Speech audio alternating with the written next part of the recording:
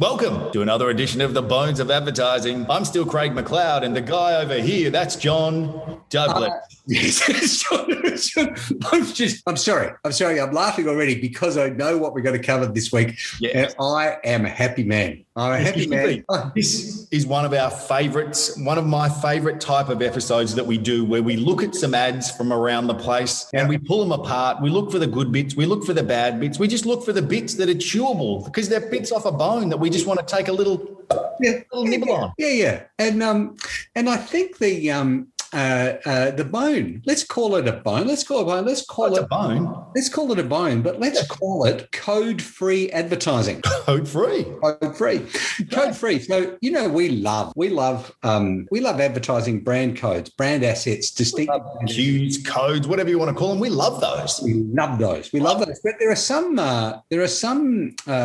brands and some advertisers who either have created some very distinctive brand assets and then choose to ignore them, have created some very subtle brand associations and use them, but they're not really brand assets as such, they're brand associations. Yeah. And you've got an example of that, which I can't wait to get into. And we've got people who just say, you know what, this whole brand business is just a crock of poo and we're just going to advertise. And hats off to them. But yes, Let's kick off.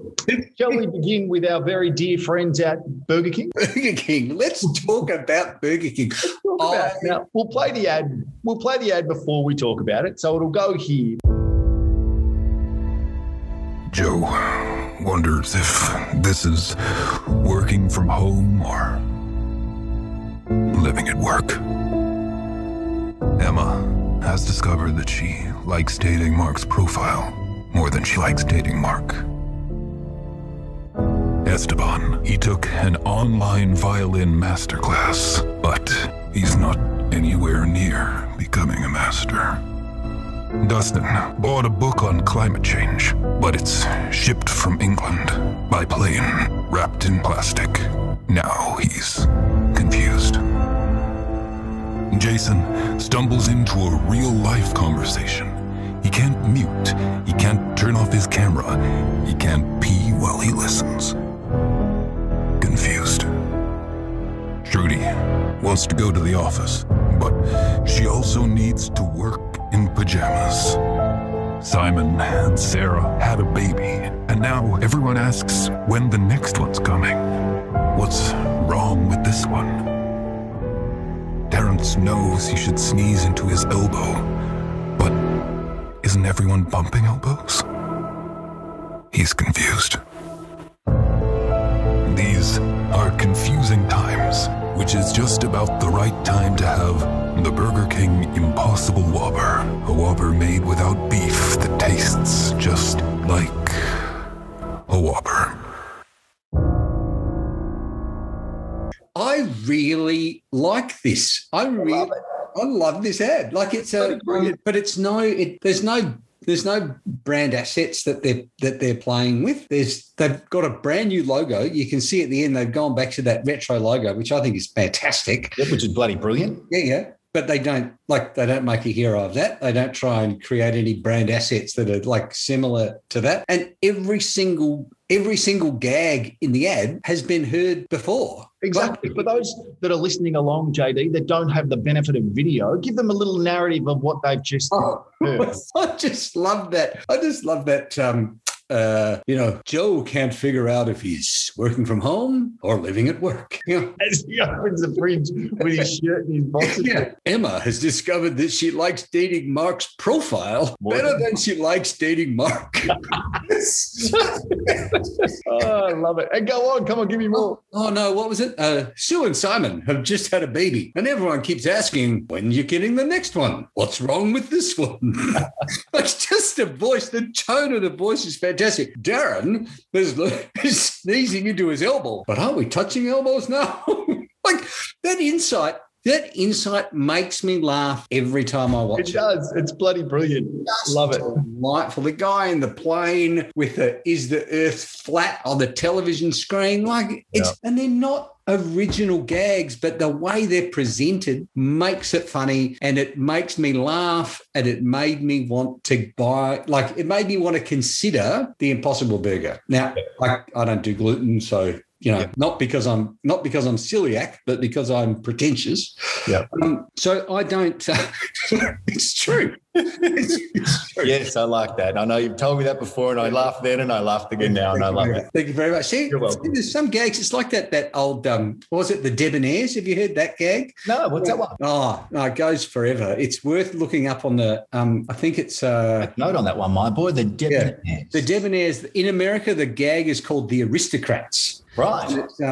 It's essentially this circus act. They're trying out this new circus act, and this family comes on and performs the most depraved acts you can imagine on stage. Like one of the more tasteful of the depraved acts, the more tasteful of them is a son pooing on his mother's head. Oh, where have we gone with this, Joe? What the hell is the Debonaires about? It is the most disgusting ad, and it is one of the oldest gags, and it's one of those gags that comedians tell each other to show how well they can tell a gag, because everyone knows what the punchline is. Yeah, right. But it's the journey to the punchline that shows you how good of a comedian you are. Like, so you earn your stripes. Can you regale us with the story of the Debonaires and get the punchline right? Yeah. So it's brilliant. Look it up. They'll do. Yeah, we'll put a link up here for people as well. Just fantastic. But this is the same. These are old gags, but they've just been revisited in a way that you go, yeah, it is confusing. How can that be happening and that be happening? And then like the Impossible Burger is like, all right, I'll give that a go. You made me laugh. Happy days. You've got to, because the back end of it, JD, correct me if I'm wrong, the burger that's not made from meat, that tastes like a Whopper, to me, I've got to try it. You've got to try it. Like, how can you not? Yeah. And they've made it. Like, they haven't tried to be worthy. They haven't tried to be serious about it. It's just like, it's just a bit of a laugh, and it's just a burger, so how about it? Absolutely. An absolute ripping execution. Now, do you want to go to the next Burger King execution? Yes. Because I've got to tell you, when you sent that one through, I hadn't seen that. And an old mate of mine actually called it the iguana, not the snake, because the way the iguana walks himself down as well. But we'll play the ad here because I absolutely love it. We'll play it here. Meat. Soda.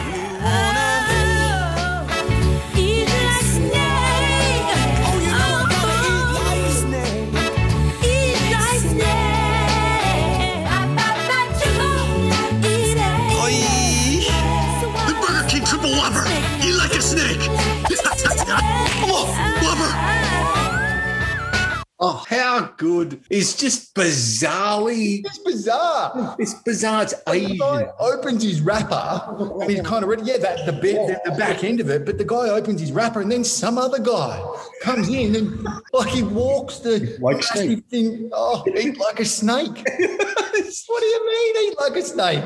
It's weird. It's weird. And this is classic Burger King. Yeah, they're advertising-led strategy, not a brand-led strategy. Yeah. We'll just make fun. We'll just have a bit of a laugh. We're being irreverent. Like they say their brand position is irreverence and adding a bit of sizzle to the, which sounds like a personality, not a brand position. It is, isn't it? I mean, these are both from the States, I think. Is that right? That's the origin. No. The Confused is from the States. Yep. But the Eat Like a Snake is from like Hong Kong or Taiwan. Right. Okay. Yeah, because the VO in it obviously transitions anywhere in the world, but it was bloody brilliant. Yes. And the posters, like, so because it's an advertising-led strategy, they just do weird shit, like the Easter egg, the burger, like an Easter egg. Yeah, like sitting on its side. Like if it sat like that, it'd all fall apart. But the way they've got it, it looks bloody beautiful. It does. And be careful to lift it with your legs because it's so heavy. Or you got to bend your knees, not your back. I love that one. The Belgian, the one from Belgium, the one that McDonald's ran. That's, would you rather be served by a king or eat like a king, or you'd be treated like a king? That was fantastic. That one, I absolutely loved it. And then Burger King have come and put a little post-it next to them and say, why roast when you can't even grill? Like, it's just basang. Bloody love it. Served by a king or served as a king, if we're going to get those words absolutely correct. And then right beside it, why try to roast when you can't even flame grill? I love it. So good. Fantastic. Bloody brilliant. Now, I want you to take me on a journey. I want you to take me back a few years, and I think it's coming on 6 or 7 years back to Christmas. Now, my favourite chocolate bar, and everyone knows this, is the Kit Kat, right? I love it. Always have and always will. The Four Fingers was brilliant, but now I'm on to the big finger. Because the whole idea behind the big finger I just love. Like, I love the fact that it's the big finger. And the chocolate coating on the outside of this beautiful biscuit is just so thick it can almost break your teeth. If you're a rookie and you don't know how to take on the big finger, you are in trouble. If you don't know how to. Take me back to a time when Kit Kat did this. Let's watch it. Welcome to nothing. Nobody suggesting gifts to buy or watching pretend families gathered around the Christmas table. No re-recorded sentimental songs or people dancing around supermarkets in silly Santa hats. None of that. Just absolutely nothing. Not a jingly bell, snowflake, or celebrity selling frozen turkeys in sight. Nice for a change, isn't it? Have a break. Have a Kit Kat. How good is that? Bloody hell. Now, that, my friend, is the courage of a lioness that's going to take on anything, because how can you send an ad to market with nothing on it? It's an ad that's nothing, but when you think about the role of an ad is to get noticed. Yes. And to be remembered. And you think of the advertising environment, the landscape at that time of year. Imagine all the television ads. Come and buy. We've got toys. We've got bloody ring-a-ling-a-ling-a-ding-ding. Like it's all over the place. And Kit Kat came out with an ad with nothing. Like, bloody brilliant. I love it. I mean, how many people do you reckon were on the TV going, something wrong with the TV, love? Where's the picture gone? We've just got this grey screen. I don't know. Give it a pug. Pull out the cord and plug it in again.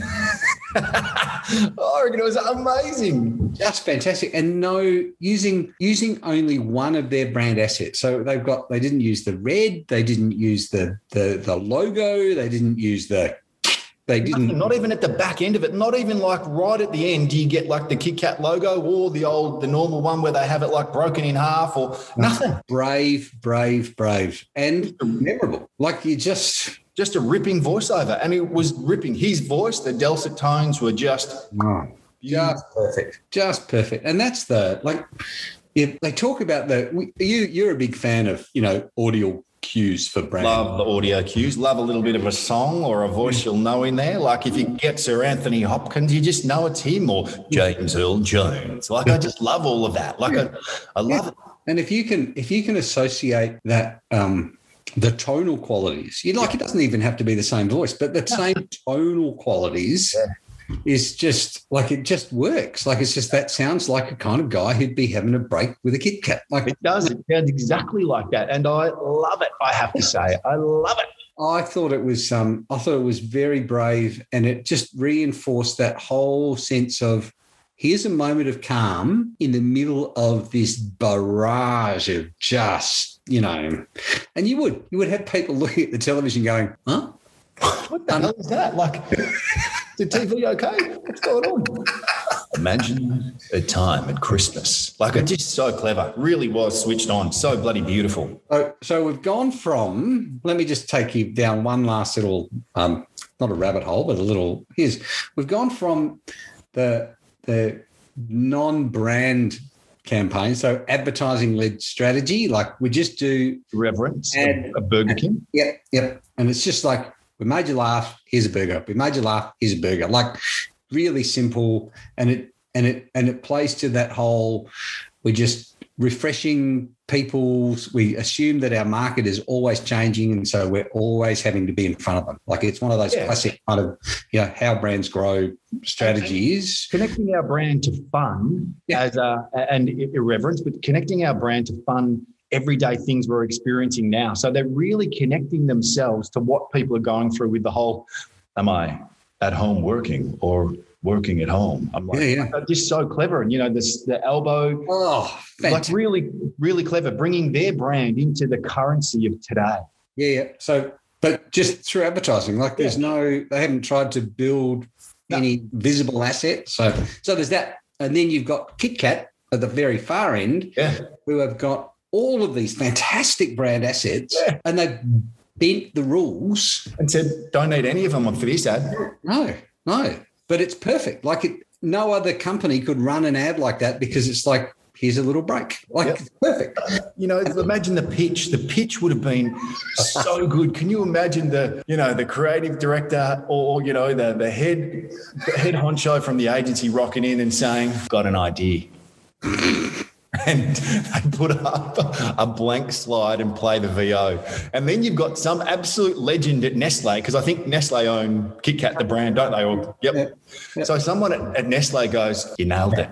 You absolutely have shown how we can cut through at Christmas. Yeah. Perfect. I love it. Absolutely perfect. So, and it's fantastic. And then you've got the bit in between where you've got brands that have lifelong associations, like the brand they associate with one thing, but they don't necessarily try and build the brand. Like they don't try and build specific, distinct brand assets, but they try and associate themselves with brands. And this is one of your my more recent favourites, I believe. This is one of my recent favourites that's on air right now.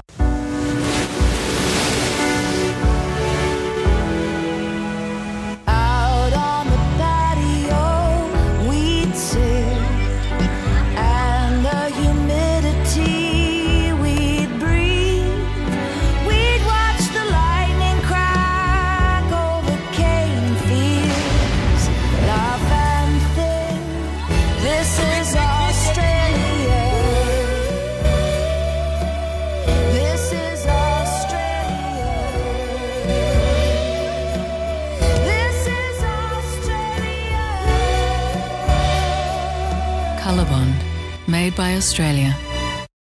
I really like this kind of the way they've, for the last 5 years, have associated elements of Australia with the building material. I think there's something quite simple there. And I don't know that they've, until this particular time, they've absolutely nailed those associations, but I think they're fantastic. What did you think of it? Like, I know you like it.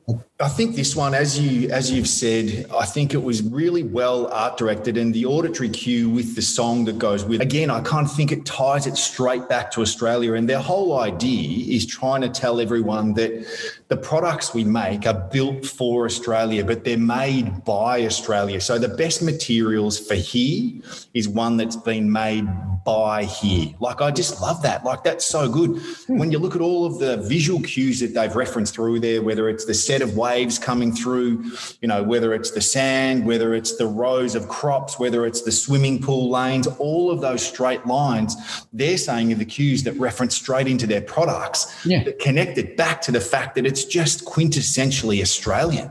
Yeah. And I love that. Like, I really do. That just, and it made me feel something while I watched it. Both the song and the images make you feel something. And I think in advertising, that's what we're trying to do. We're trying to make people feel something. So much so that I think people that were considering a reno that might have thought, you know what, I'm going with the terracottas, would go, might have a look at this Colorbond. I quite like, and the one thing that they've never really explored in my mind for Colorbond. Yep. I think there is nothing better. There is no better sound than rain falling on a tin roof. Oh, You know, when you're inside and you're warm and Fire. And the sound of the rain hitting. I got a tin roof because I love that sound. Yeah. And I think that would be something that they might be able to explore in radio, whatever it is. But that association of there's this, like we're inspired by Australian colours. We're inspired by the way the elements interact. So it's the elements of Australia go into creating this building product that is tough enough to withstand the elements of Australia. Like it's perfectly said, my boy. Perfectly said. That is exactly right. I think if you were to sum up what they've tried to do with that ad, that is it. That's 100% it. Yeah. I mean, I'd love to see them explore that. Like they've had that little orange kind of O in Colorbond for a long time. Yep. I'd love to see them kind of explore, like to make something more of that. Like it's I think as a stamp or as a, something that's made out of like the elements of Australia. Well, is it the sun? Is that what they're trying to do with the orange? Is it the sun of Australia? Like, because we're so that sun's so harsh on the building products. I mean, it'd be interesting to find out, wouldn't it? Whether that is what the orange O is, representative of the Aussie sun almost. Like Colorbond can take it. Yeah. I bet that would be great. Yeah. That would be a great brand story, but we don't know we don't know whether that is the brand story or not. If anyone from Colorbond's listening, please let us know. We'd love to get it out to the punters listening to us. But be good. But Jada, you know what? That's some of my most enjoyable episodes are the ones where we look at some of the creativity, whether it's tomfoolery, whether it's shitty, or whether it's bloody fabulous. I just love it. So like a snake. Like a snake eating man, like a man who unhinged, like even the unhinging of the jaw, and he just so interesting and so different. Love it. But for me, it's another episode of the Bones of Advertising, my boy, and don't go changing. We'll see you again next week. You will. You take care, mate. Cheers. You too.